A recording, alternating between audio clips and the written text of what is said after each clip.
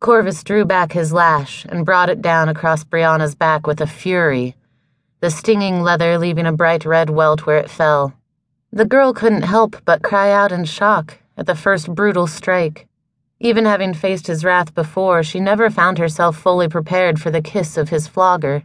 Her hands tightened on the rods of the hardwood frame she'd been bound to, the cry stifled by the bit between her teeth. Anger filled him as he took a few steps away, flogger shaking in his hand, banging the side of his fist against the tower room's stone wall.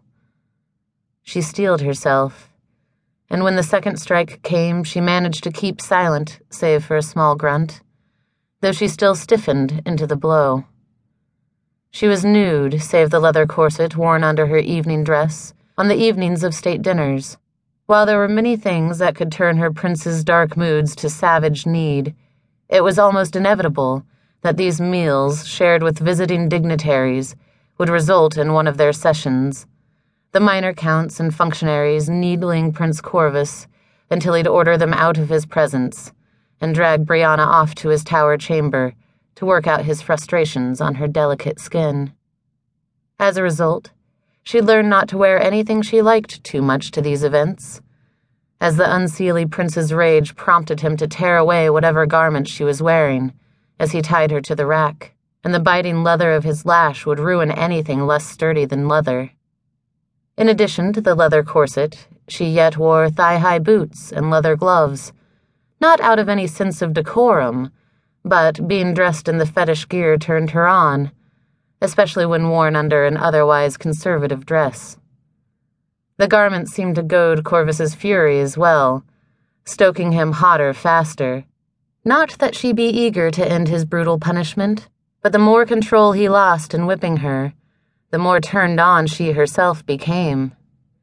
She arched her back into the blows as they came, grunting with each, the hot lances they left across her shoulders and back melting together into a warmth that spread down her spine and to her pelvis, where they ignited an inferno between her legs.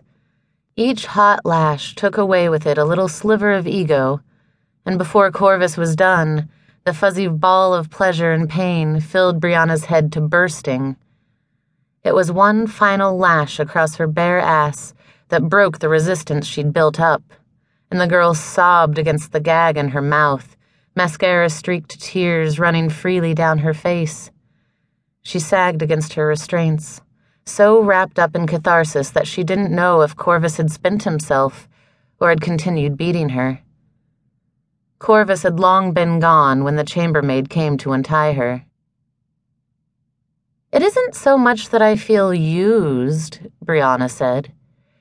"That's the point. I love it when the prince uses me, but I don't feel appreciated, I guess."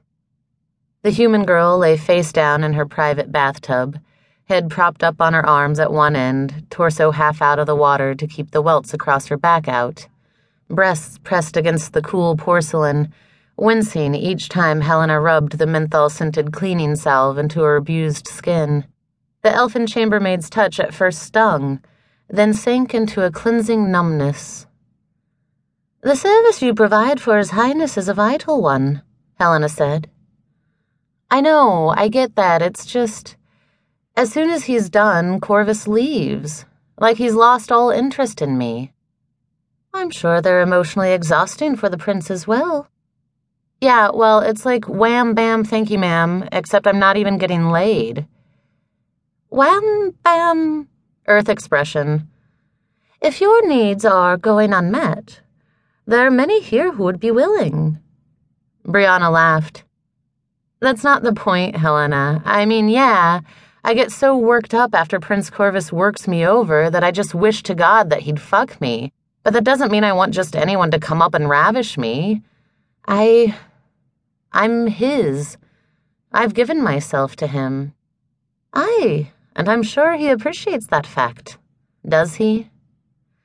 "Miss Brianna, we're not like you. Unless two fairies declare exclusivity, we're free to dally with whomever we choose. Prince Corvus has no claim on you, and will not object if you go to another to have your bodily needs met."